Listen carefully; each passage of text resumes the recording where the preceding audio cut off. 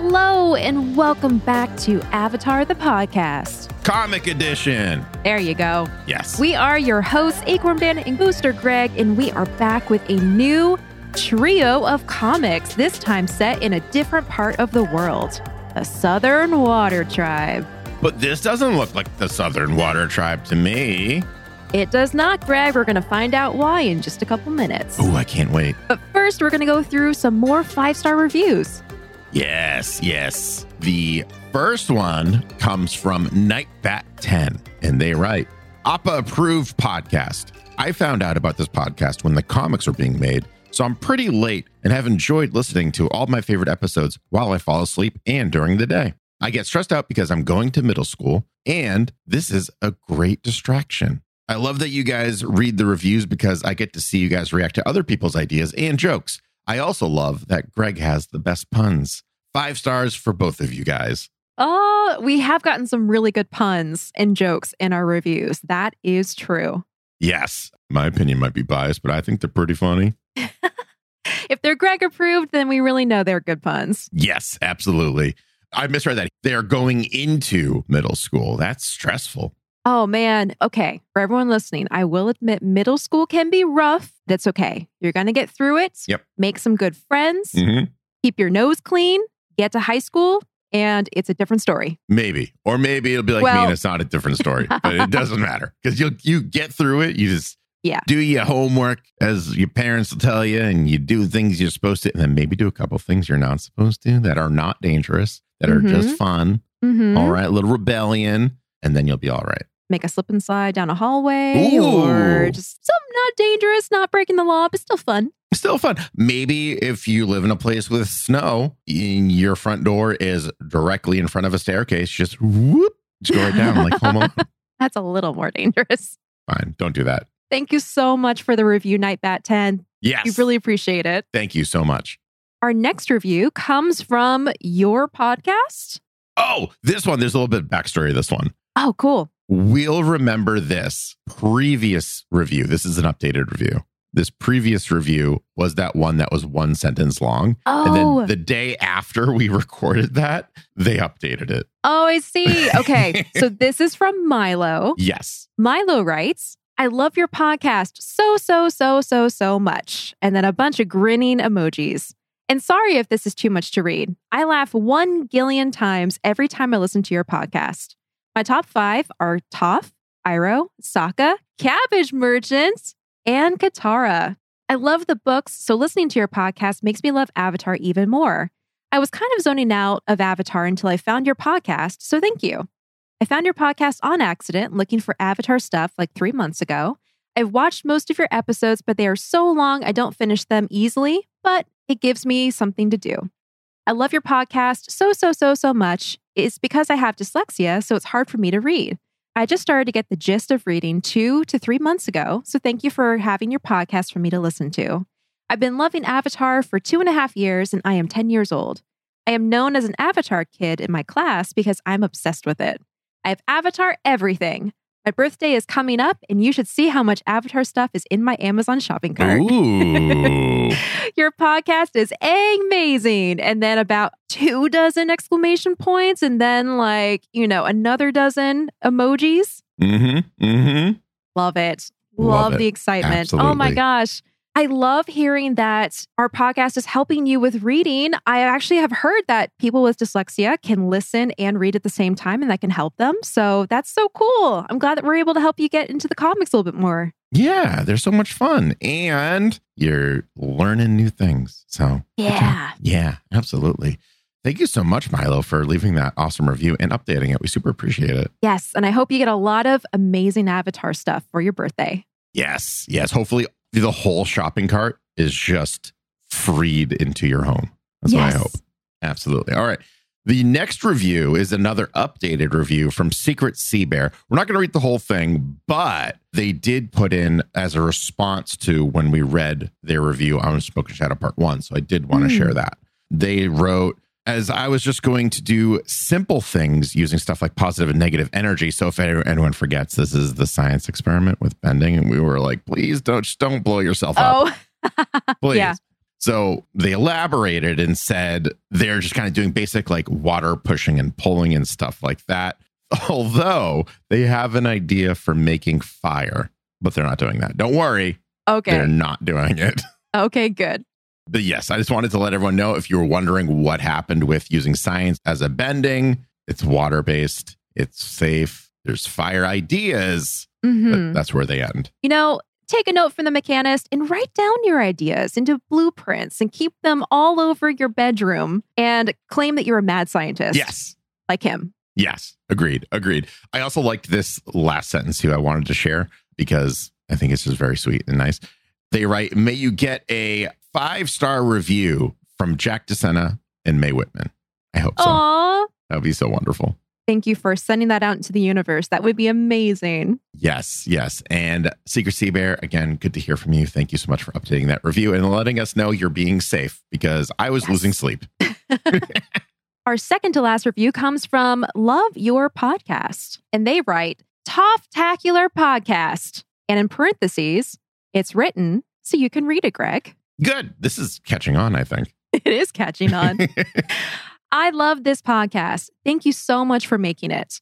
I always await a new podcast eagerly, and when it comes, if I have the comic on hand.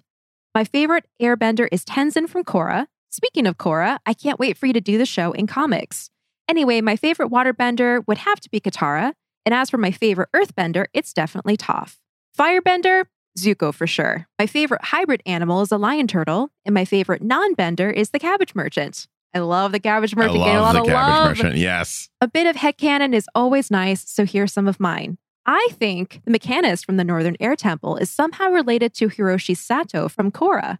Anyway, thank you again for making this podcast and keep up the good work. Having remembered very little about Korra, I'm inclined to agree right now because I would love that connection, but I think I will hold off anyways for official comment until after we've completed at least book 1. Yes, from what I remember, that is a great headcanon. So I love that, and maybe we'll revisit it when we get to Korra. And our last review that we're reading for this episode comes from Sokka 18727. I think this might be an imposter Sokka. What do you think? I don't know. Sokka 18727 seems like a pretty legitimate Sokka screen name for this. What does this Sokka say? This Sokka says 10 out of 10 would recommend. This podcast is incredible, top tier. I would definitely recommend to everyone who loves Avatar. Wow. Incredibly? Incredibly that's top. Great. Oh, incredibly. I misread that. Sorry, everyone. I'm sick. You can hear it in my voice. I get a little deeper, a little more in the baritone range when I'm sick. I'm going to blame it all on that. Here is my top 5 favorite characters. Sokka, Zuko, Bumi, Aang, and Iroh. Nice. Well, there Bumi, we go. one of Greg's favorite characters. I love Bumi. It's no surprise.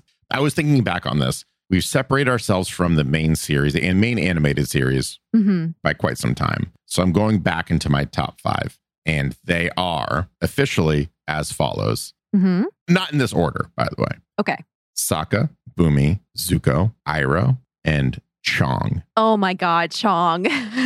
Chong makes the cut right now. Actually, no. Chong gets bumped down to number 6 because Toph takes that number 5 slot. Oh, that's true. Can't ignore Toph. Everyone was just about to throw rocks at me and riot. No, Chong will get bumped down because Toph needs to be in the top 5. But and then a solid Zhao. top 5, though. Zhao would be number 7. Can't forget about Zhao. What I'm hearing is Greg needs a top 10 because he has too many characters that he loves. This is what happens when you devote years of deep research into a thing. It's just a lot more difficult. But anyways, I digress. Everyone, thank you so much for leaving those reviews. We super appreciate it. Especially you, Sokka 18727. Not because of your name or anything. No, not because I love Sokka in all of his glory. Yep. Well, speaking of adding knowledge to our brains in the Avatar variety, we're about to get some more info as we journey back to the Southern Water Tribe in North and South, Part 1. Or, as we like to call it, Return to the Southern Water Tribe. Pretty on the nose. And that is what we're going to be doing. This story is also by Jean Luen Yang, art by Gurihiru. And this is actually something that Yang said was very intentional. You know, we just got through Smoke and Shadow, which was very Zuko family oriented. We're going to shift gears and go back to Katara and Sokka. And Yang said he wanted to have the fifth volume focus on them and give, what he says, time to the two siblings from the South Pole their due. Good for him. Yeah. I also miss Sokka very, very much. I know it's been a really long time since we've seen him, so I'm excited about that. Yes, me too. Oh, everyone's like, yeah, we know, Greg. You're excited to see Sokka again. Always. This isn't news. This is not news. Well, the story opens with Katara dreaming. She dreams of being a little girl in the Southern Water Tribe. She's awoken by her mother, who tells her that there's something she needs to see. The snow outside has stopped and the sun is out. Katara joins her mother outside their hut to see the village blanketed in peaceful white snow. Kaya asks Katara, "Isn't it beautiful?" And Katara agrees, eyes wide with delight. Kaya then tells Katara to wake up, which confuses Katara because she's already awake. As she's trying to figure out why her mother keeps saying that, Katara actually wakes to find herself on a boat with her brother telling her to wake up because they've reached their destination. Katara sits up, sleepy and disoriented, and Sokka asks if she's all right. Katara assures him she is. She just had a dream that was both happy and sad. The two siblings grab their bags and go to disembark the ship.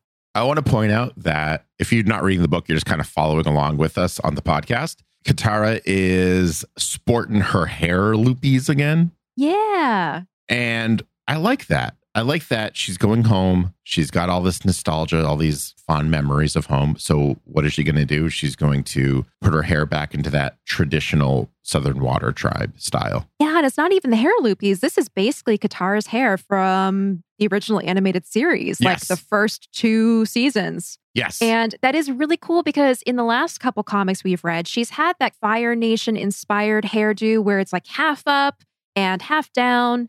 And she has changed it a couple of times, had those little long ponytails in the front. But yeah, she is back to her traditional hairstyle. And I do think it's because she's coming home. Yeah, that was just a nice little touch that didn't need to happen, but it did. And it may be a little more difficult to draw too, because you have to always remember those things. It's not just like a solid shape that you kind of do. So it shows a little bit of effort. And I enjoy that. Definitely more detail. Yeah. Also, for anyone who's not reading the comic, Katara as a little girl is the cutest thing I've ever seen. Oh my God, she's adorable. She's adorable.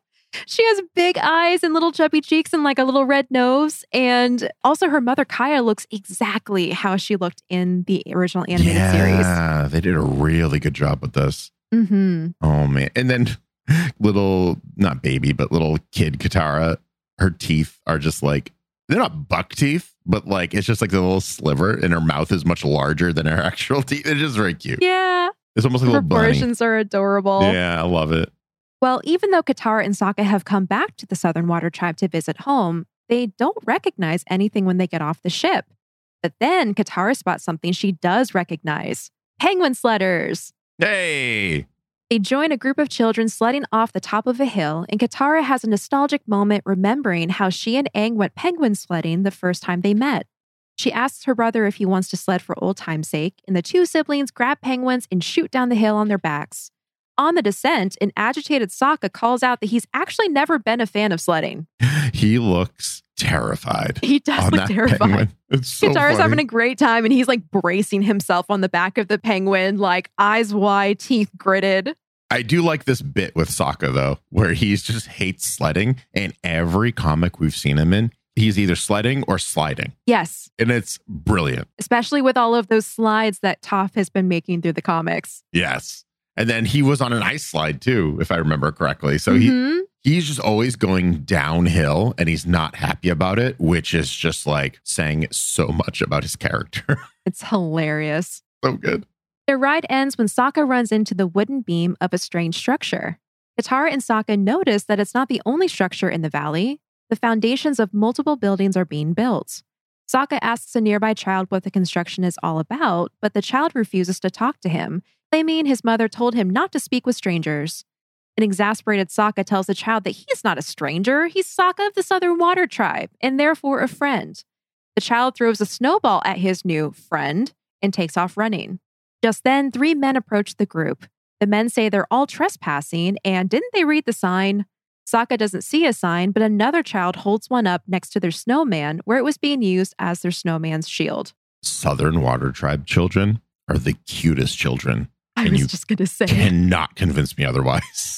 They are freaking adorable. The one who's holding the sign has these giant red cheeks. And he's got a bit of snot right on his left or our left, his right nostril. Yes. It's so cute. And it's frozen. Of course. little nose icicle. I love this whole scene, especially a little bit of the previous one, where these kids don't recognize Sokka, which is probably fairly insulting to him, not just because he's Sokka of the Water Tribe, that's his whole identity, but in episode 1, book 1, he was training all of the children to be warriors. He was like the man of the village. He was the oldest male there. Yes. So he has this like idea of status in Sokka's mind of like, oh, I'm going to go back. All the children are going to remember me, because he doesn't realize those children have grown up quite a bit. Yeah, because these kids look about 4, 5 years old. Yes. They were too young to be in Sokka's army. Exactly. Sokka's army. Yeah, so this is already interesting. Coming back, seeing these strange structures, kids not recognizing them. It's really showing how long Katara and Sokka have been away from home. Yeah, and that's something I think we as readers and we as viewers and the general audience for Avatar: The Last Airbender can forget that so easily. It's been over a year since book 3 to the comics. And then it was probably, I don't even know how long it's been, a couple years, I would say, during the series. Time is like wibbly wobbly in the series. Yeah, we don't keep track of it too much, except for the solstices and the comet is coming during the summer. That's the biggest time frames we get. I'm going to admit this fully. We've been deep diving into Avatar forever, I feel like, for 2 years. I still don't know how time works in Avatar. Because they're like, oh, this is summer break. He has to learn all 4 elements. But I'm like, there's no way that was only 3 months. Yeah, I know what you mean. Maybe we'll go into this one day during like an Avatalk or something like that. But I know that the time has been mapped out somewhere. Okay. For the Avatar world. So that would be cool to look into. Anyways, it's been a very long time. Long story short, it's been a very long time since Sokka's been back, and a lot is changed with the children alone. So I'm very interested to see with everyone else. Yeah. Yeah. Katara agrees that children shouldn't be playing around a construction site and promises that she and Sokka will make sure they leave. But one of the crew members doesn't take this for an answer, saying that this was the 3rd time this week the children have trespassed. He waterbends a wave of snow at them, and Katara parts it harmlessly to either side of the group. She admonishes the men for ganging up on a bunch of little kids. She tells the children to leave, but Sokka tells them to stay, promising them that the fight will be awesome, albeit painful for the crew members. 2 of the crew members block a bevy of snowballs that Katara sends their way, merging them into a giant snowball that they launch back in her direction.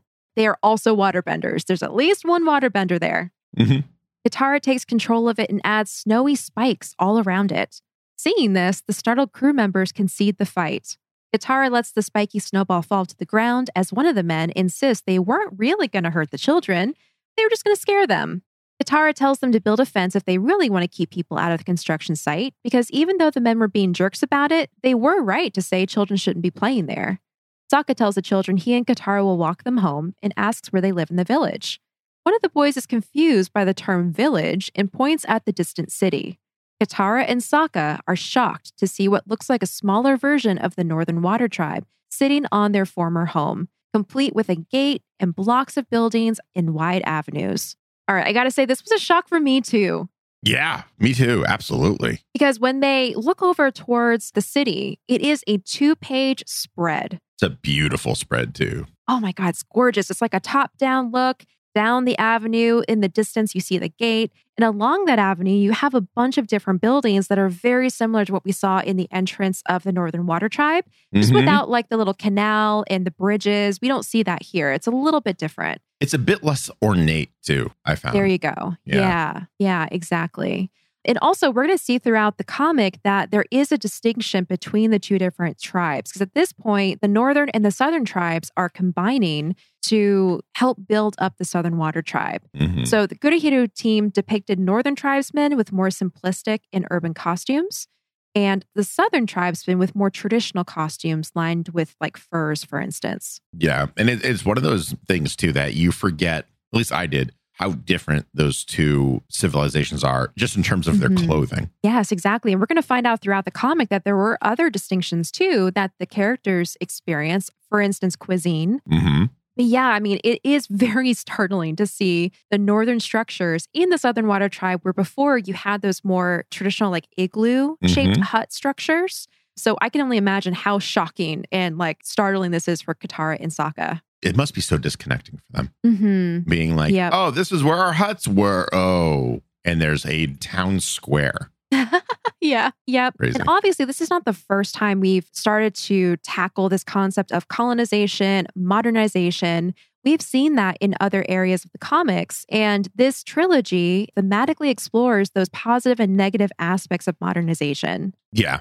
I was reading this one, full disclosure. I felt like we were talking about this earlier before we started recording. I was just like, this again? We already covered this. Can we get a new theme? But this is how I'm choosing to kind of look at this. We have not seen Sokka and Katara in this situation where it affects them personally. Right. They were kind of outsiders looking in and advising Aang and trying to help as best they can, but they didn't really have any stakes of their own in that particular argument. So they were just backing their friend. Yeah. And obviously this is very personal because it's the encroaching of Northern culture on their Southern culture. And that admittedly is the direction that Yang was going, because in the real world, modernization is usually depicted through like the proliferation of Western ideals, spreading throughout the world and influencing those cultures.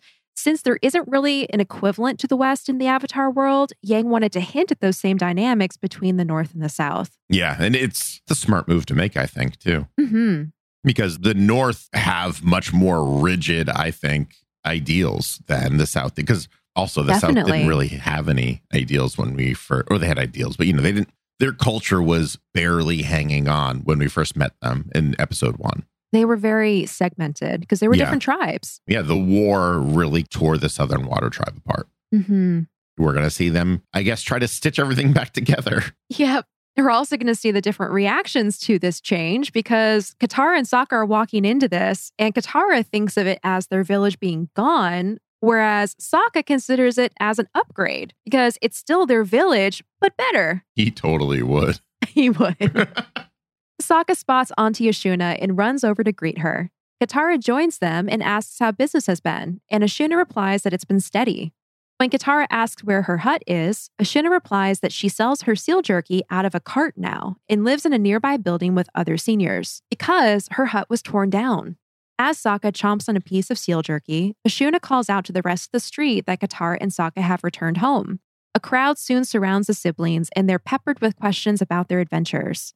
One of the bystanders drawn by the commotion is revealed to be Kana, their grandmother. Katara runs into her arms, and Sokka joins for a group hug. Katara tells Gran that she looks the same as ever, and Gran replies that Sokka's gotten taller. When Sokka adds that he's also more muscular, a familiar voice scoffs nearby. Paku joins them, and the pair reveals that they were married just a few weeks ago, making Paku Grandpa Paku. Yeah, I love this. I know, it's so cute. It's so cute, and it's just like nice to see this story come full circle. Yeah, that's what I was thinking, because we hear that Paku is going to go to the Southern Water Tribe to help it be rebuilt at the end of book 1. Yeah. Or even book 2. I forget now where that was when he had the conversation. It was either in the Northern Water Tribe or... I feel like it was book 2. That's just my gut speaking. I think so. I think it was one of the sieges. Yeah. But it is really cool to see them come full circle, and also to hear about the love story from book 1 and how Paku was like, Kana is the girl for me and I'm going to make her a betrothal necklace. And then Kana's like, no, I'm leaving.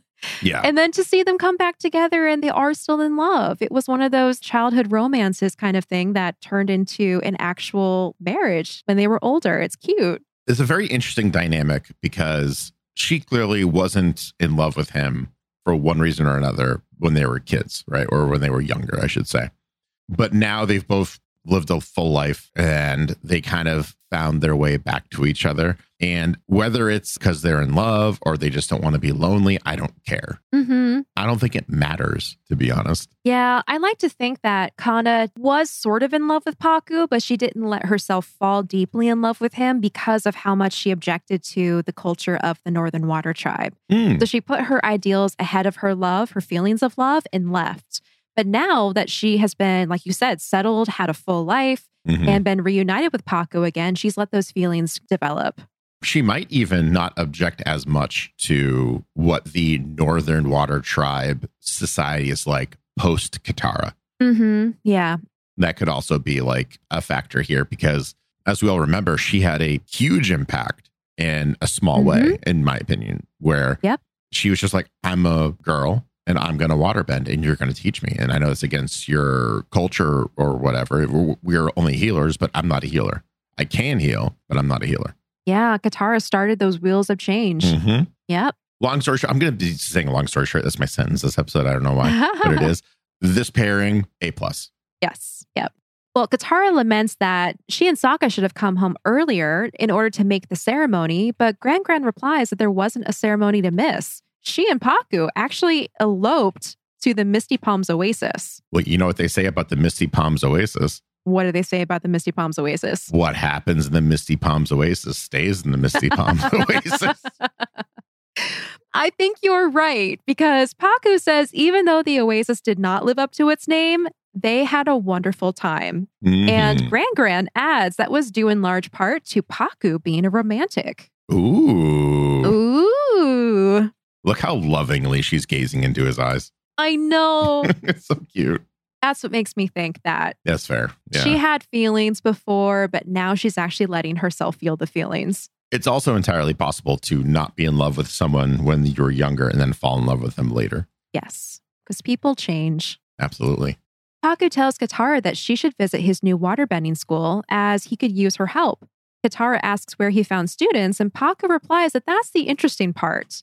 Sokka offers his help as well, and Paku points out that Sokka is not a bender. But Sokka asserts that he is a bender of motivation. And swords. And swords. As we remember. Kana tells the siblings that their father will be thrilled to see them and that he's been keeping them informed on how accomplished his children have become. Paku notes that Hakoda, in fact, does this constantly. Oh, God. Yeah. Hakoda's that dad. Yeah. He's the dad that will take out the wallet and like flip all the photos out and be like, look at my kids. Look at my Listen kids. to their achievements. Their best friend is the Avatar. How cool is that? Yep. Sokka asks where their father is, and Paku tells them that Hakoda is in his office in the town hall. News that shocks the young Water Tribe warrior. Kana tells them Hakoda isn't just a local chieftain anymore. He has been selected head chieftain of the entire Southern Water Tribe. Well.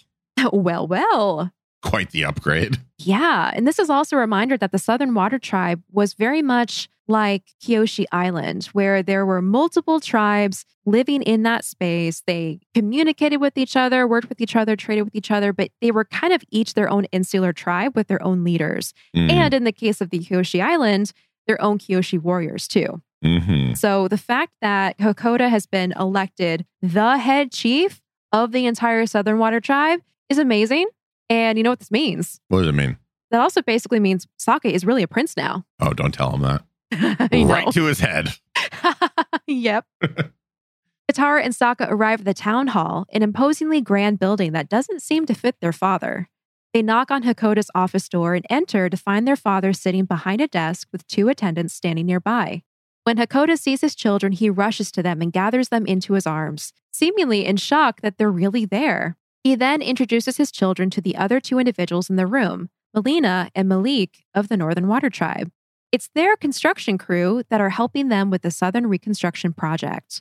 Melina admits that she and Malik have spent most of their life in the Earth Kingdom, but muses that, once you're of the Northern Water Tribe, you're always of the Northern Water Tribe. Just then, the men from earlier enter the room inquiring about the construction plans and stop in their tracks when they see Katara and Sokka. The two groups face off for a tense moment before Hakoda introduces the men as Noah, Kam, and Sunjae. He explains that Noah and Kam are waterbenders and Sunjae is an earthbender, some of the finest construction benders in the world. Melina tells the men that she'll drop off the blueprints in the morning and to enjoy the rest of their day. Once the men are gone, Sokka asks what they're building, and Hakoda replies it's a new office. The building they're in is actually really meant for the local government, and this is a detail that Katara is relieved about, noting out loud that the building is a little too fancy for her father. Hakoda awkwardly agrees, but is interrupted by Melina, who gushes about the beautiful building they're making for their father, the head of state. She pulls out a blueprint and holds it up proudly, revealing that their father's new office will in fact be a palace. She is so excited about this. She's the only one in that room that's excited about this, by the way. Yep. She's like, just wait till you see. Yeah. And meanwhile, they're coming back home expecting huts. Yeah. And they're finding out that their dad is getting built a palace for being the chieftain. Really, remember how in the Northern Water Tribe, when they were visiting, they were received in a palace. They had like a banquet and there were waterbender performers. And it was this big, beautiful structure up against the cliffs. That's essentially what they're going for. Yeah. And Katara is not happy about it. It's a little too uncomfortable. Yes. Well, really quickly, I did do a little reading on this, and Melina here was actually written as a more gruff character in the initial draft of these books, but was rewritten by Yang to walk this line between likable and unlikable, and we'll see more of the unlikable side a little bit later. So it's very interesting. I don't know what that would look like, because right now she seems like a very strong, like physically strong woman. Mm-hmm. She's got very short hair. She's tall. She's taller than Sokka. She's nearly as tall as Hakoda. Mm-hmm. And I've just been trying to like picture her voice. And I don't want to say I'm picturing Laura Bailey because I picture her voice for everything. But I'm definitely picturing Laura Bailey, even though I picture her voice for everything. Yeah, it's also really striking the fact that she's a redhead. Yeah. She has like a pixie cut. Yes. Super short hair above her ears with like a kind of shaved back a little bit. Mm-hmm. And it's red. So this is the first red-headed Water Tribe individual that we have seen so far, I think. I think so too. Yeah, it's very interesting. She still has blue eyes though. Yes. Yeah, but you're right. She really does have this presence to her. And after revealing these plans for the palace, Melina insists that the palace will actually command respect from other nations, showing them that the Southern Water Tribe are a people to be reckoned with. This is something she believes the South needs more than ever. Katara is astonished and a bit dismayed by this, while Sokka is impressed with the grand plans. Hakoda expands on Melina's explanation, saying that the Southern Water Tribe will be taking a more active role in collaborating with other nations in the near future and needs to be seen as an equal partner. Sokka suggests adding a slide in the middle of the palace, something that Melina takes as a joke, even though Sokka is completely serious. Melina admits that she does admire Sokka's innovative thinking and invites him to join the crew as a consultant while he's there, much to Sokka's delight. Right to his head. Right to his head. No one mentioned that he is also considered a prince now in some circles. Yes. Yeah. This small promotion to being a consultant, that panel, he's just like, why, thank you. I know, I'm brilliant. I've always dreamed of this. This is great. Yep. Obviously, right to his head. Yeah. Yeah. This is interesting, too. The fact that Melina and Malik are here from the Northern Water Tribe and they brought their construction crew, which is built up of 2 waterbenders and 1 earthbender. That was an intentional choice to show the beginnings of that partnership between the different nations that we're going to see prominently in The Legend of Korra. Ooh. Which has also been started from the previous comics with the Earth Kingdom and the Fire Nation coming together. So again, I love these little details, these little nuggets and little hints at the story to come. It's just bridging this giant gap that I think everyone felt in between Avatar and Korra that didn't read the comics. It's just like, we know what's going to happen now, or at least I know what's going to happen kind of in book 1. And Gurihiro and Yang are just like, all right, it's fine. Come on. Here we go. Look. Here, over in this field here that used to be a wonderful sacred place for the airbenders, there are now guards that look kind of like soldiers from Korra. Okay. All right. It'll be fine. It'll be okay. So I've never been so happy to be handheld through a transition of anything in my life. Right. I know. That's what the comics have felt, and I do appreciate it. Yes. Melina and Malik then offer to take the siblings out to dinner to celebrate. Katara begins to politely turn them down, but Sokka jumps at the offer of food, which sways his sister's mind. Yeah, of course. Sokka's like, food? You had me at food. Sign me up. Yeah. The group prepares to leave for a nearby restaurant, and Malik grabs his work briefcase, even though Melina tells him he can leave it in the office. The group travels down the street to the Two Fishes Northern Cuisine, where they discuss the differences between Southern and Water Tribe cuisines. Melina explains that she's been having a hard time with the Southern cooking because of how close it is to Northern food, making the taste seem a little bit off to her. This offends Katara, but the conversation carries on until a server arrives at the table and spills a bowl of food.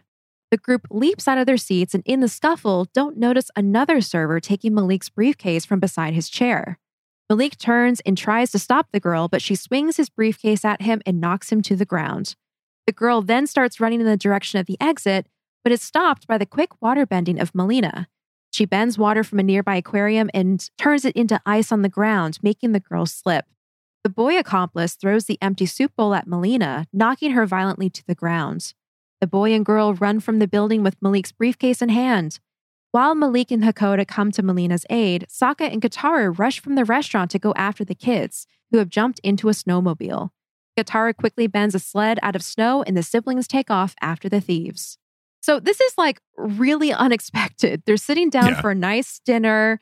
Some tension starts to form when Melina accidentally offends Katara, talking about how she prefers Northern cuisine and how it seems to be, in her opinion, I think it's coming across as like the superior cuisine because Southern food just tastes a little off to her. It's like not as good. I didn't read that as that, though. I think that's how Katara took it. That's 100% how Katara took it. I agree with that. Absolutely. There's no question about it. But this is one of those things where I think hearing the performance would sway me one way or the other. The delivery would really add to this. Right. Or even if the voice actor decided to have a more condescending tone for this character, just in general, a little snobby and things like that. But I kind of agree, and I can see where Melina's coming from. Yeah, of course. It's what you're used to. What you're used to. And so it would be like if you lived in New York City and you had pizza. I was just thinking of New York pizza. And then you go to Chicago. Yep. And you have a deep dish.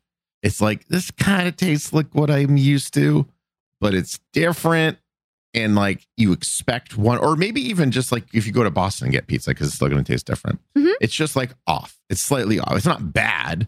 It's just off for you. And it's not what you're expecting. And I think that's why a lot of little kids don't like new foods, even though it's a food group that they like. Like macaroni and cheese can be drastically different depending who's making it. Oh, yeah. I see where she's coming from. I also see where Katara's coming from, where she takes it very personally, because this is her nostalgia. This is her home. This is her culture. This is everything about her childhood that she missed over the past couple of years that she hasn't gotten to get. And now there's this woman here who's been having it for who knows how long. And she doesn't like it. How dare you? Yeah, exactly. And especially since we've seen these really cherished moments throughout the animated series where Katara and Sokka get to kind of come home through finding food that Hama makes them. Hama makes them a Southern Water Tribe style dinner. And then they meet up with Bato, and Bato makes them food that's reminiscent of home too, and just how special it is. So yeah, I can definitely see how it's offending Katara. But then Sokka, meanwhile, is like, no offense taken. Like, I don't care. This is great. Sokka just loves food. He just loves food. He is never going to be offended if there's food around. I just have a feeling. Especially meat. Yes, agreed. Yeah. And similar to the previous comics, we see this top-down look at the table where we see the dishes on the plates and bowls. And the Gurahito team created a Southern Water Tribe menu that was centered on meat dishes and based heavily on Inuit dishes and other cuisines from cold regions. So I like to think that there's some inspiration from certain dishes that we see on that table. We definitely see like slices of meat and like what seems to be stewed things. I imagine stewed sea prunes or a version of that. Yes. Northern version might be on the table. Yeah. It looks so good. I'm getting hungry. I need to get off this page. I know, right? Staring at it. Well, let's turn the page. Okay. The appearance of this boy and this girl is very sudden. The characters don't notice them coming into the restaurant. And we have a short little panel where they're whispering to each other, where it's like, ready for the tribe. And they come over, they spill the food, they steal the briefcase and are out of the restaurant.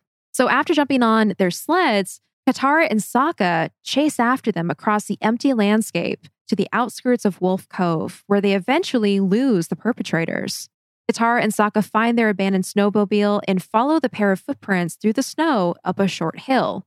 This is where Katara helps with her water bending, making steps out of the snow, helping her brother get up a little bit easier. And when they crest the hill, they find the coast before them, along with a familiar sight, the abandoned shipwreck of the Fire Nation ship. From the first episode or second episode, from the beginning. Yes, from the beginning of book one. And that was intentional. Yang used that shipwreck from The Boy and the Iceberg to serve as the entrance to this hideout, to give that represented colonialism, which ironically is the very thing that this group that we're about to meet is fighting against. So I like that symbolism there. Me too. But Sokka asserts that the shipwreck is haunted, and Katara replies that no, she and Aang went there once. There's only booby traps and tripwires to watch out for. So the siblings enter the wreckage and follow this pair of footprints deeper into the ship. Sokka accidentally triggers a tripwire and the floor opens beneath him. He falls into the hole, and once he establishes that he's fine down below, albeit not exactly alone, Katara follows him. The siblings find themselves in an ice tunnel, face to face with a large Water Tribe man who introduces himself as Gilak of the Southern Water Tribe. Gilak recognizes them as Hakoda's children and reveals that he was once brothers in arms with Hakoda when they traveled the world fighting the Fire Nation. Katara asks him about a stolen briefcase and the two children who stole it, and Gilak tells them to follow him down the tunnel. What a surprise! This is very surprising. This is my one major gripe so far with North and South. Let's hear it. There's no reason that shouldn't be Bato. Ooh, there's no reason why they needed to create a brand new character out of nowhere. Be like, oh, remember me, kids? No, make it a character we already know and love, who we know is a good guy, established as a good guy, and who was best friends with Hakoda, and put them opposing each other. I did spoil this for a little bit myself. This is going to be a minor spoiler, I think, for parts 2 and 3. Okay. Bato does not show up in this. No. It says, according to the Avatar Wiki, which is amazing for just like quick little bits, right? Bato himself, the last appearance, because they include the comics on these. Yeah. The last appearance is Sozin's Comet Part 4. Wow. So the animated series, he doesn't even reach the comics. He doesn't reach the comics. I'm very upset about this. Oh my gosh. I shouldn't be so upset about this, but it's just like, it would have been so much better. We would have been so much more, I think, emotionally invested in something like this. Exactly. No, you're blowing my mind right now. You're absolutely right. It would have been so good to have Bato be the opposition, the leader of the Patriots that we're about to meet, going against Hakoda and Hakoda's new ideals paired with the Northern Water Tribe. Bato standing up for the Southern Water Tribe and the people there who agree with him. Mm-hmm. Oh my God, that would have been amazing. But no, we get Gilak. I'm not gonna Gilak. I know his name. I'm just being me. But I know. It just frustrates me. And nothing against this character. He's got a great design. He looks very much like a Yeti. He's huge. Oh yeah. Very imposing. Yeah, very imposing. But like, still, use a character that we already know and love. No one else is using him ever again. We know he's not going to make it to Korra because he'd be way too old. Yeah. Wow. I'm sorry, Yang. This is the one part where I'm just frustrated with you. The one thing, man. The one thing. But I have to agree. Because I mean, even me personally, going into this comic, I get to this point, and in the next scene, he leads them down the tunnel and it opens up to this cavern where a bunch of Southern Water Tribe citizens are sitting and like congregating with each other. And even then I'm like, who are these people? These feel like strangers to me. Like, why are they separate from the rest of the tribe? Like, what's their deal? And we find out that they're patriots and they're standing up for the original culture of the Southern Water Tribe, but like the emotional connection is not there. And you are right. If it was Bato, we would have had that. Or even Gran. I don't know, someone. But like Bato would be my first That pick. would be interesting. That'd be crazy if Gran. That'd be crazy. Gran versus Hakoda. Yep. Oh, man. Wow. Well, this chamber with all these people, it's filled with tools, weapons, lanterns, a bunch of furs, and all of these Water Tribe citizens are gathered around what appears to be an elder. Katara asks what this place is, and Gilak tells them it's a gathering of patriots.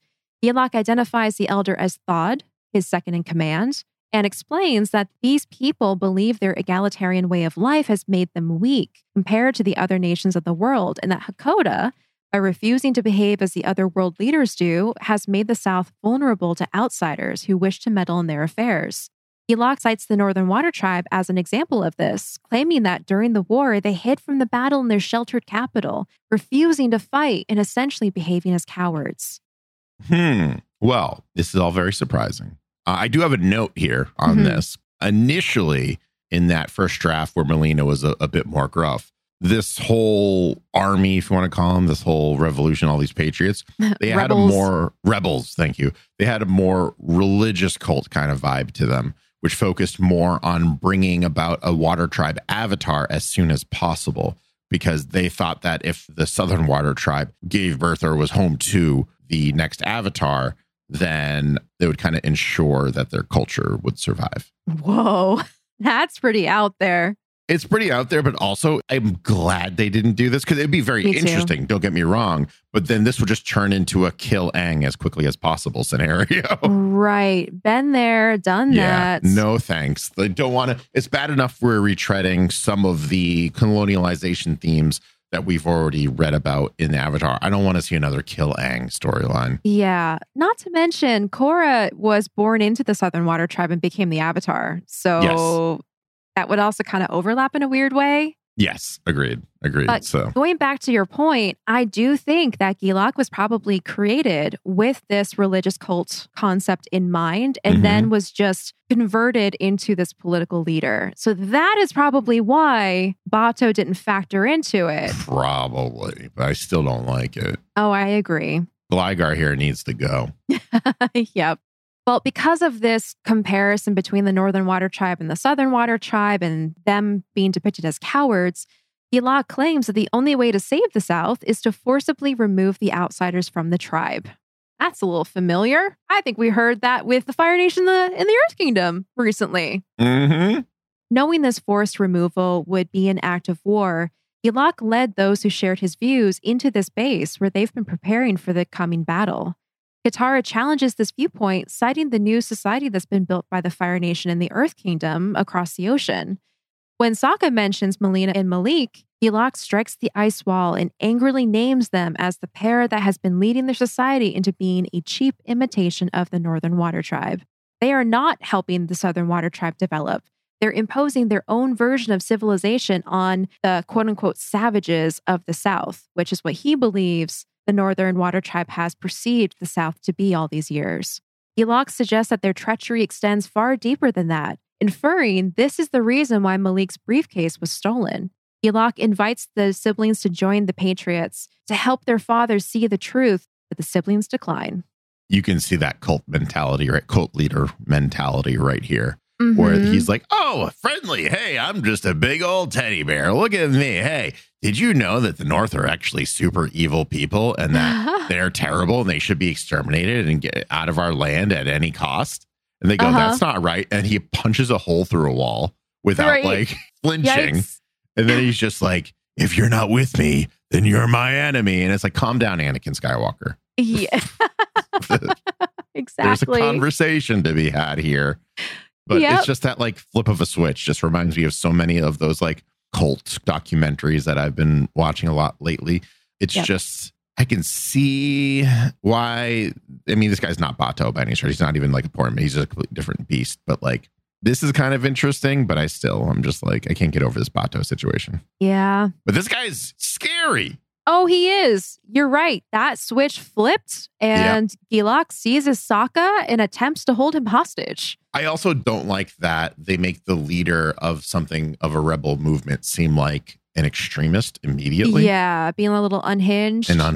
Yeah, like it's just not like, I don't know. Like I didn't read part 2 or 3 yet. If you're trying to make us sympathize with both groups to make it a more interesting kind of dynamic, don't make one angry at the drop of a pin. Yeah, and obviously crazy in comparison. Yeah, like he's very clearly like something going on with him that we don't know about. And it's not sympathetic, where I agree more, I think, with the idea that the South has a limited heritage left, limited culture left, and they need to preserve it at any cost. Well, not any cost, but some costs.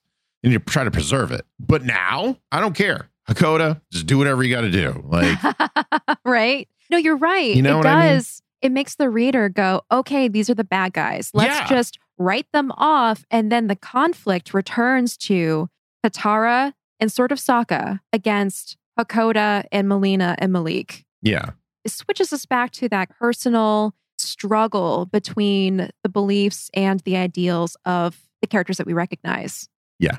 All right. What is this clown doing next? Well, he seizes Sokka and was like, all right, I got my hostage. You're going to listen to me. But as we have seen throughout the show, Sokka and Katara are very talented and they lock eyes and they simultaneously attack to release Sokka from Gilak's grasp. Can I just say, I think I said this when we were covering the animated series. I feel like we don't get a lot of just Katara and Sokka time. No, we don't. We don't. And it got to a point in books 2 and 3 where they were just separated all the time. They weren't even part of the same group. Like they would be like Team Avatar and they would split up into groups, and Sokka and Katara were almost never together. Right. And then they had that moment. I don't remember the episode. I think it was Day of the Black Sun. I don't think so. I could be wrong. That's where I last remember them fighting together. It was Katara and Sokka not fighting breaking together through necessarily. I was thinking they had like a very nice moment, and it was book 3 when they were using their bending to gamble and make money. I don't remember what episode that was, the name of it right now. It's not the Blind Bandit, but they had the Blind Bandit. Runaway. The Runaway. Thank you. It was the Runaway. And they were just like sitting on the edge of the cliff and just talking. Right. And it was just very nice. And you forget how close these two are because they're separated all the time. And I love one of the Avatar accounts that I follow that's always posting news and thoughts and stuff like that. And I've retweeted a couple things from them.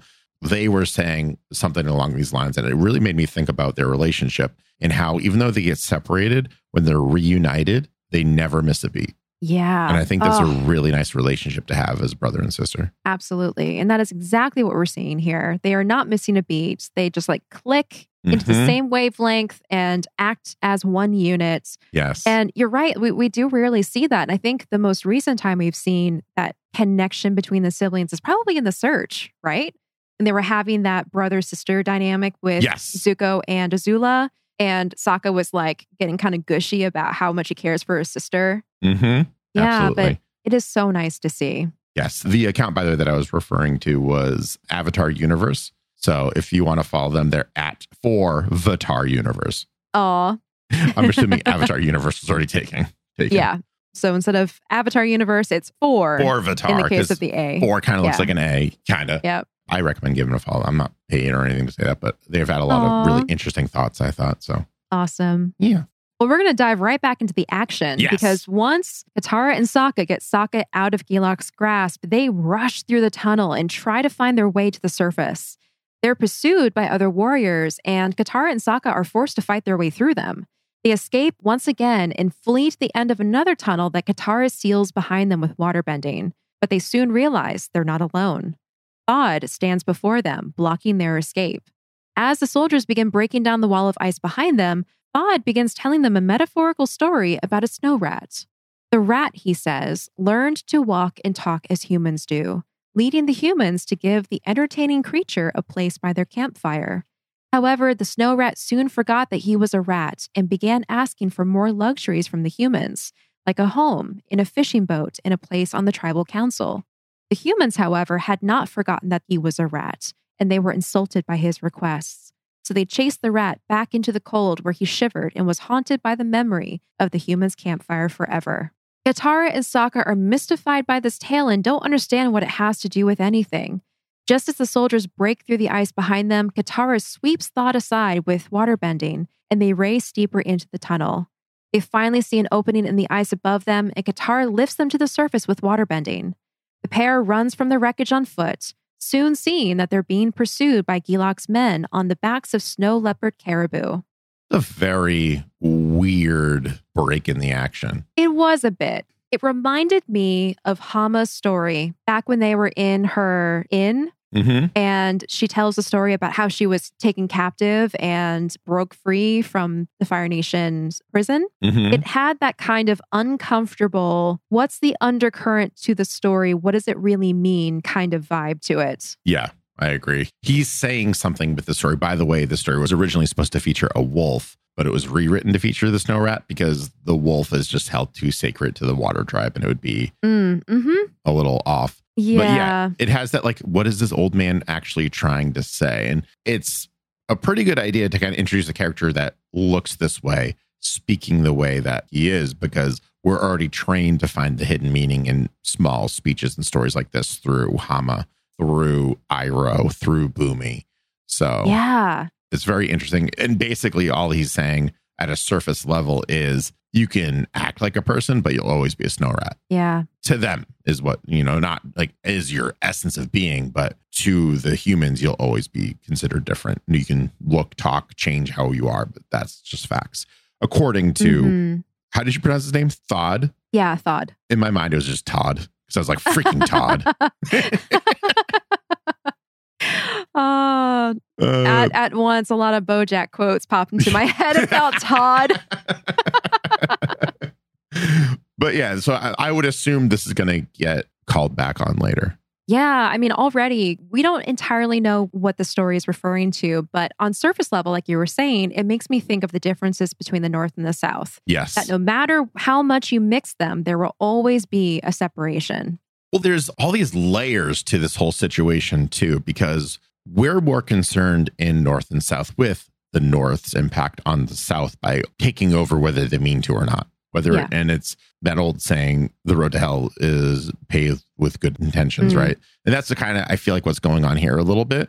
Maybe a little more diabolical things are happening, but we'll have to wait and see. But there's also like this, that's this level. This is a very small part of the world, right? And then you zoom out and then all of a sudden it's the same thing kind of going on with the Fire Nation and the Earth Kingdom.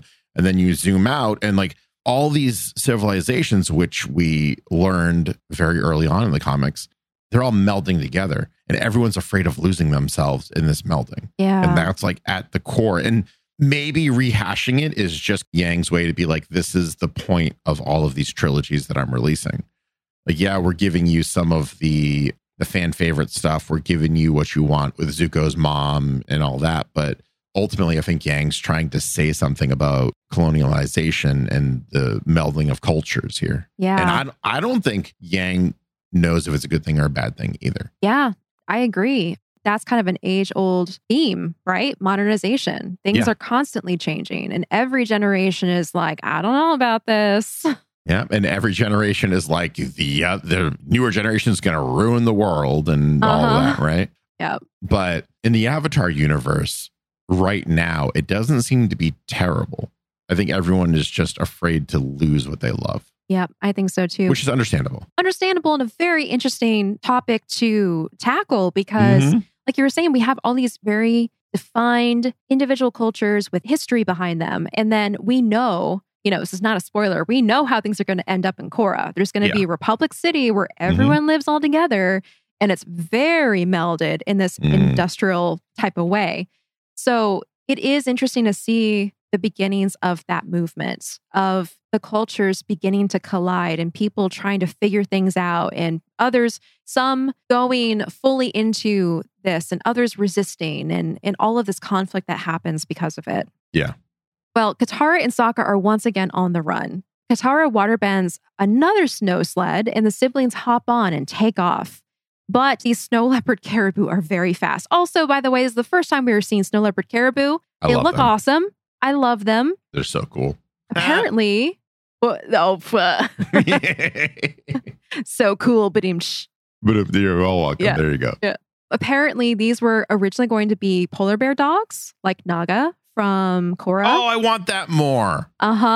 Make one of them a polar bear dog. That would have been cool if it was a mixed group. They decided ultimately to use snow leopard caribou instead. Maybe to keep the Naga polar bear dog reveal under wraps. But then again, I think Naga is the only polar bear dog we've seen.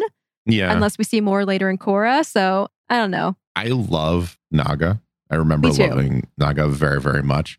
But like they tried to do this Appa thing with Naga and it just didn't work for me personally. Yeah, I see where you're coming from. It kind of felt like a rehashed theme that wasn't done very differently. And so it felt weird. Yeah. We'll talk about that when Korra We're going to talk about that once we get to Korra. I just got excited because we're talking about Naga all of a sudden. I know. Sweet Naga. Yeah. No matter how fast they go, the snow leopard caribou gain on them. Finally, Sokka reaches into his clothes and pulls out some of Auntie Ashuna's seal jerky. He throws the jerky as hard as he can in another direction, and the creatures spin to chase it, throwing their riders off their backs. Sokka and Katara speed away on their sled, agreeing that they will never underestimate the appeal of Auntie Ashuna's seal jerky again. Must be some really good jerky. I love how Sokka doesn't like the jerky all that much. Like, it's fine, but he's like, it's tough and it's weird and it's like kind of hard. And everyone else that is not from the Southern Water Tribe loves the jerky. Yeah, they're like, this is the bee's knees, Ashuna. Yeah, it's just interesting where like one person's kind of like okay food can be someone else's like delicacy because they weren't raised on it. Yeah. You know, it kind of reminds me of like fast food here. Like I feel like I have like a lot of friends and stuff that are not in the States And then they come to the States. They go, oh, McDonald's here is just a lot better because there's a lot worse stuff in it. Euphoria is all sugar and nastiness. And but it contributes to the taste, which is different. So it just gave me that kind of vibe. Yeah. I also think that maybe Katara and Sokka are more nostalgic for different dishes. And the seal jerky is like the most entry-level Southern Water Tribe food you can get. And so, yeah, for people who are visiting, for the Northern Water Tribe individuals, they're like, wow, this is tasty. This is good. Well, Katara and Sokka return to the city and they head for Kanna's hut, which has actually been preserved in between the looming buildings of the city. They see Malik standing at the door, and Sokka, despite knowing that Malik will be upset to learn they failed to recover his briefcase, is relieved that they're not captured or worse. He tells Katara that Gilok's army of crazies need to be locked up, but Katara admits that Gilok sort of has a point. She gestures around them and challenges Sokka to tell her that the city does not look like a cheap imitation of the North. Sokka shrugs and says, well, it looks like progress to him. But Katara remembers what progress looked like at the Earthen Fire refinery and how much turmoil the factory brought to the air nomad lands. They finally walk over to Grand's hut and are greeted by Malik, who tells them that Melina is fine. She's recovering inside. The siblings apologize for not being able to retrieve his briefcase, and Malik is enraged to learn about the loss. Sokka assures him that they will find his briefcase. It's all right. But Malik rants about the lack of law enforcement in the South compared to that of the North. Melina is the most important person to him, and those ruffians hurt her. And since the South has historically been a loose collection of tribes, they don't have a unified concept of justice. Not compared to the North, where society is governed by regulations and rules and police to enforce them. And sexism. Sokka assures Malik that their father will bring Gilok and his people to justice, but Malik isn't convinced. He stresses the importance of the work he and Melina are doing for the South, and Katara asks him what that work really is. Sokka interjects, telling Katara that, Malik and his wife are simply trying to help them build their future. And Malik is startled by this comment and corrects Sokka, saying, no, Melina's not his wife. She's his sister. I love this reveal. Me too. Because so far, it kind of seems like they're a married couple who are in the construction business together and this and that. And he also says that Melina's the most important person to him, which is Sokka takes that as, oh, they're married. Of course, she's the most important person to him. Yeah, absolutely. All of that. And also because that kind of makes them the mirror to Sokka and Katara. Exactly, which we've gotten before in The Search. Yes. With the other Water Tribe siblings. I don't know if Yang's trying to say something by always showing us like mirrored versions of Sokka and Katara. But it's just interesting. This is a reoccurring theme that keeps on happening whenever these two are involved. We always see like alternate world version of them. Like this is the northern version of them, a little bit older, right? Like it's interesting. And then did this make you think if Melina is in a relationship then? Because that's also the vibe. I was like, wait, if you two aren't together, then who? Because she's a very attractive woman. Yep. She's a looker. That's for sure. And I did have that thought. I was like, oh, okay. Interesting. Yeah. Well, we have one more scene for this comic. Oh, do we? We have one more scene. Oh, do we? After Malik corrects Sokka, saying, no, Melina's just his sister, Sokka changes the subject, going, okay, yeah, all right, where's our father? Malik points to the hut, Kanna's hut, telling them Hakoda is inside with Melina, and Sokka enters the hut without knocking, and just as Katara begins scolding him for his lack of manners, they both stop cold in their tracks, because Melina is lying on the bed with bandages wrapped around her head, and embracing her in a kiss is their father. Can I do a slight rewrite to that? This just popped in my head. A slight rewrite. So hold on. You said, let me find your exact wording here. Here we go. I've never written anything of Acorns because Acorn is a much better writer than me. But this one time is going to happen. This is going to be it. Let's hear it. So here it goes. Melina lies in the bed with bandages wrapped around her head. And this is my rewrite. And Hakoda wrapped around her lips.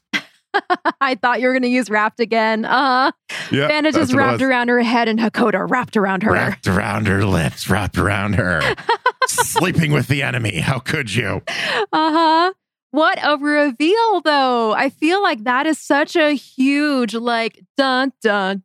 Yes. Absolutely. And it's this splash page. It's like little Whole page. details everywhere. A whole page. Yes, whole page. It's wonderful. Okay, so let's break this down real quick, a little bit. Okay. They're in Grand's hut, which means, where's Gran? Does Gran know? How long has this been going on? I didn't even consider this. What does he see in her? Melina, like we said, is tall, strong, striking, redhead, assertive, from the north. That is so much the opposite of so much of Katara and Sokka's mother. Yes. That makes me wonder. I'm uncomfortable about this on behalf of Katara, because I know Katara is going to blow a gasket. She's not going to like this. Look at her face. She already is. The gasket is about to be blown. Yep. She doesn't have any words other than knock, which is finishing her sentence. And Sokka's mouth is just wide open. He's like, ah. That is like the epitome of his jaw dropped. Yeah, absolutely. Kana is Kaya's mother, right? Mm-hmm. Okay. Then also, with that information, she's like the coolest mother-in-law in the world. Oh, yeah. Gran would make an amazing mother-in-law. She's just like, oh, yeah, you have a secret girlfriend. Use my house. That's what I'm wondering. Does she know, or is it under wraps and they just happen to be recovering in Gran's hut and he takes the opportunity to like kiss his new girlfriend? I don't know. My headcanon right now is they use Gran's hut. That's like a rendezvous point. It's like that thrill of being a teenager again and just making out with your girlfriend. And then you have to like keep an eye out for if your mother shows up. Uh-huh. That's what this is going on. That's my headcanon right now. But hopefully we'll see if she knows or not. Yeah. My initial reaction was being upset. Probably because I'm a lot like Katara. Yeah. And I'm like, I'm seeing him kiss this girl, this woman who is so different from Kaya, that in my head, it's like, did you ever love their mother? They're so different. Like, That's were you ever? She's been gone for how long? I think that might be the way that Katara takes it. Like, yeah, I think so. This woman is not like our mom. What were you thinking? Also, Katara, bless her heart, sympathizing with people that are trying to kill her again and seeing their point of view again. So they're really setting this up for quite the dynamic between brother and sister here. Quite already. the mess. Mm-hmm. Yeah. So we're going to get some divides again in the group. I feel like we're going to get a whole bunch because Sokka, it's no surprise that Sokka loves every change that's happening. He's ahead of his time. Mm-hmm. He's a thinker. He's an idea guy. He embraces change. Yeah. And so he doesn't, I think what we're seeing here are two mentalities in terms of progress. And it's absolutely. And it's destruction of home, let's call it. Sokka doesn't view home as being destroyed because he doesn't expect anything to be intact when he comes back. And for him, I think home could be more of a memory than it is a physical place. Yeah. Whereas Katara seems like home is a physical place, a place you can return to. And when that gets updated, changed, whatever, she gets upset, understandably. But I'm very curious to see how both of them take this new relationship. Yeah. Here's my prediction. Yeah. Sokka, after his initial shock, is going to get over it and be like, go, Dad. I think so. And Katara, after initial shock, is going to be like, how could you? I think you're right on the money with that one. Absolutely.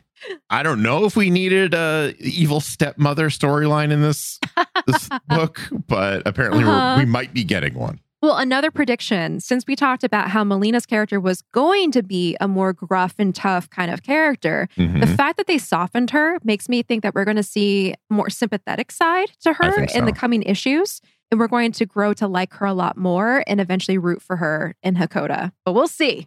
Yeah, we'll see. That's all we can do. But that is the end of North and South Part 1. Ending on quite the banger of a scene. Yes. Now, Greg, who is your MVP of the issue? Oh, it's clearly Gremlin. Gremlin? Whatever the heck is. No, it's not him. Gilok? I'm purposely not saying his name. I refuse to acknowledge his existence, which is going to be tough considering he's the quote unquote antagonist of this. Well, let's just call him not Bato. Not Bato. No, the MVP for this. Oh, this is tough. This is all set up. This is all like we didn't really get too much in terms of memorable scenes or anything. This is Yang is relying, I think, on shock value primarily. And that's not a bad thing. I think a lot of people, including myself, associate shock value with like a cheap, like bad thing. And that's not always the case if done well. I think it is done well here. But it's all just like, whoa, look at this. This looks exactly like Northern Water Tribe. Oh, look at this. Papa Hakoda's got a brand new girlfriend. Oh, look at this. Like, there's a divide with the Southern Water Tribe. Boom, boom, boom, boom, boom. That's how I feel. I think my MVP is probably just going to be Sokka because I love him and like no one really stood out.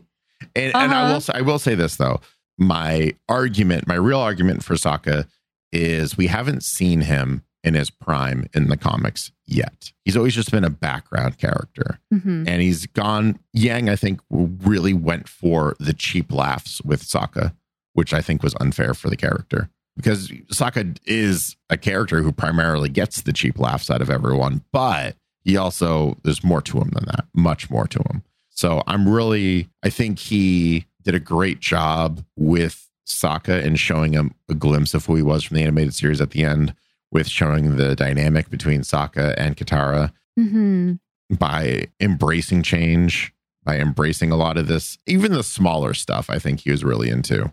I think it's just going to be Sokka because I like Sokka. And like, literally no one else is jumping out on me. I got to agree. No one else is really jumping out at me too, except for, and this is going to be my MVP. Okay. Auntie Ashuna. Oh, why? Powering the Southern Water Tribe with her seal jerky. Yeah, that's fair. The last vestiges of the Southern Water Tribe culture. On Auntie Ashuna's shoulders and her hut. Oh, man.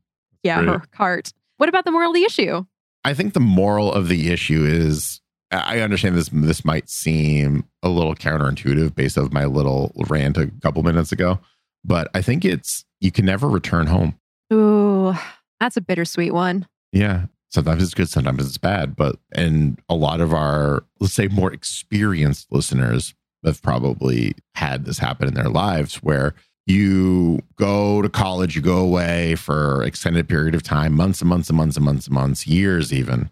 And then you go back to your parents' house and it's just different. It smells a little different. Your furniture is arranged a little differently. What was once the living room is now the dining room. Like, it's just different. Everything feels smaller. It feels smaller. Yeah, absolutely. Yeah. Oof. Yeah, that couch that you used to spend all that time on just doesn't look quite the same anymore. Doesn't feel quite the same. And that's just changed. That's just how things go. And we're seeing that on a much grander scale here. Wow. That hits home. Pun not intended. Nice. Take it if you want. So I got to agree. Like we were talking about, this comic really establishes the story and goes through a lot of like nostalgia points and laying up the conflict. So my like jokey moral of the issue was like, never underestimate the power of jerky. But no, I agree. I think you can never really truly return home is such a good one, especially since me personally, I grew up in a place that has since been incredibly developed, overly developed. To where I literally cannot return home because I will return home to a foreign place, unrecognizable. Things were bulldozed and developed differently and trees were cut down and all of these things have changed that it's now to the point where home is only in my memories. And that's kind of it's a bitter pill to swallow sometimes. Yeah. Jeez. That's a good one. I'll take it. I'll +1 that. I didn't know that about you. I learned something new about you today. Yeah. Look at that. Learn something new every day. Yeah, but all in all, this was a good start to the story. I cannot wait to see the crap hit the fan, everything going down, all the conflict blowing up in our faces and our characters' faces. So I can't wait to see what happens next. I know, me neither. So excited. But in the meantime, if our listeners want to get a little bit more of Avatar and us, where can they find you, Greg? Well, first of all, they can find us over at Podcast Avatar on Twitter. They can also go to patreon.com/Avatar the podcast if they want to help with some of the editing costs a little bit. If you want and get a little, extra content there for sure. You could also email us directly at avatarthepodcast@gmail.com. Or if you've done all that stuff and you're still looking for more in your life, you can hang out with me over at twitch.tv/BoosterGreg on Monday and Friday evenings at 8 p.m. Eastern Standard Time. By the time this episode comes out, we'll be done with this game, but I was playing Stray and it's yay, so good. I've been having such a great time. It is heartwarming and heartbreaking at the same time. It's cute. It's adorable. It's very interesting. Like, it's a great Annapurna game. And that's what I kind of come to expect from them. So we're having a great time just being a cat. Amazing. Yeah. If you don't know, Stray is a game where you play a cat. Yes. In a cyberpunk world. Yes. With robots. With robots. And the robot, this is a little spoiler. The first time you enter the city, the robots are frightened of you because they've never seen a cat before in their life. What is this for? Like a demon? It's just like, I walked up to one and I meowed at it and it booked it and hit an alarm. Cute. Like, wow, jeez. And then they get to like know you and they realize you're not going to kill them. But it's very cute. It's very adorable. Hang out with me. Go over, find me on Twitch. Again, twitch.tv/BoosterGreg. Monday and Friday evenings, 8 p.m. Eastern Standard Time. Go over there, hit that follow button. We got a whole bunch of new people hanging out that listen to the podcast, like Ditto 1600. We have Lala Loopsy Cass. We have, of course, the regular reappearances of Conditioned Gamer, Singing 13, Tina Bina, Dead Sniper 19. Like, all these wonderful people have been hanging out, following and contributing to the conversation. So come on down. We have a little like 30 minutes pre-time before we play the game. We can talk about Avatar. We can talk about whatever's happening in the news. Also, you can find me over on Twitter as well. Heck yeah. Yeah. Awesome. You can find me online similarly at Acorn Bandit or at Joy-San Studio. Both are a little getting a layer of dust right now. I haven't been as active on social media, and the Joy-San Studio is currently on vacation as we prepare for kind of like a relaunch in a little bit, going to reassess and change some things up. But if you want to find me, you can basically search Acorn Bandit on Twitter and Joy-San Studio on Instagram and online. Oh, and Hatter and Wolf of Time. I can't forget about them. There you go. There we go. If I forgot about you, just yell at me on next time I'm live. Go yell at Greg on Monday or Friday at Yes, right. 8 p.m. That's right. Central. Exactly. It's not Central, Eastern. Eastern, not Central, Eastern. Yep. Well, thank you again for listening. Thank you for the reviews. If you haven't written your review, please head over to Apple Podcasts, where you can leave your 5-star written review, which we will read here on the podcast. And we will catch you next time, where we're going to be covering North and South Part 2, or I like to call it Grymark's Revenge. Grymark? I don't know. I hate this guy so much. He's not Baco. And I've never been so angry about anything in Avatar in my life. We're going to see Grindelwald, Grymark, whatever his G name is, not Bato, next time in North and South Part 2. Yes. So we'll see you next time on Avatar the podcast.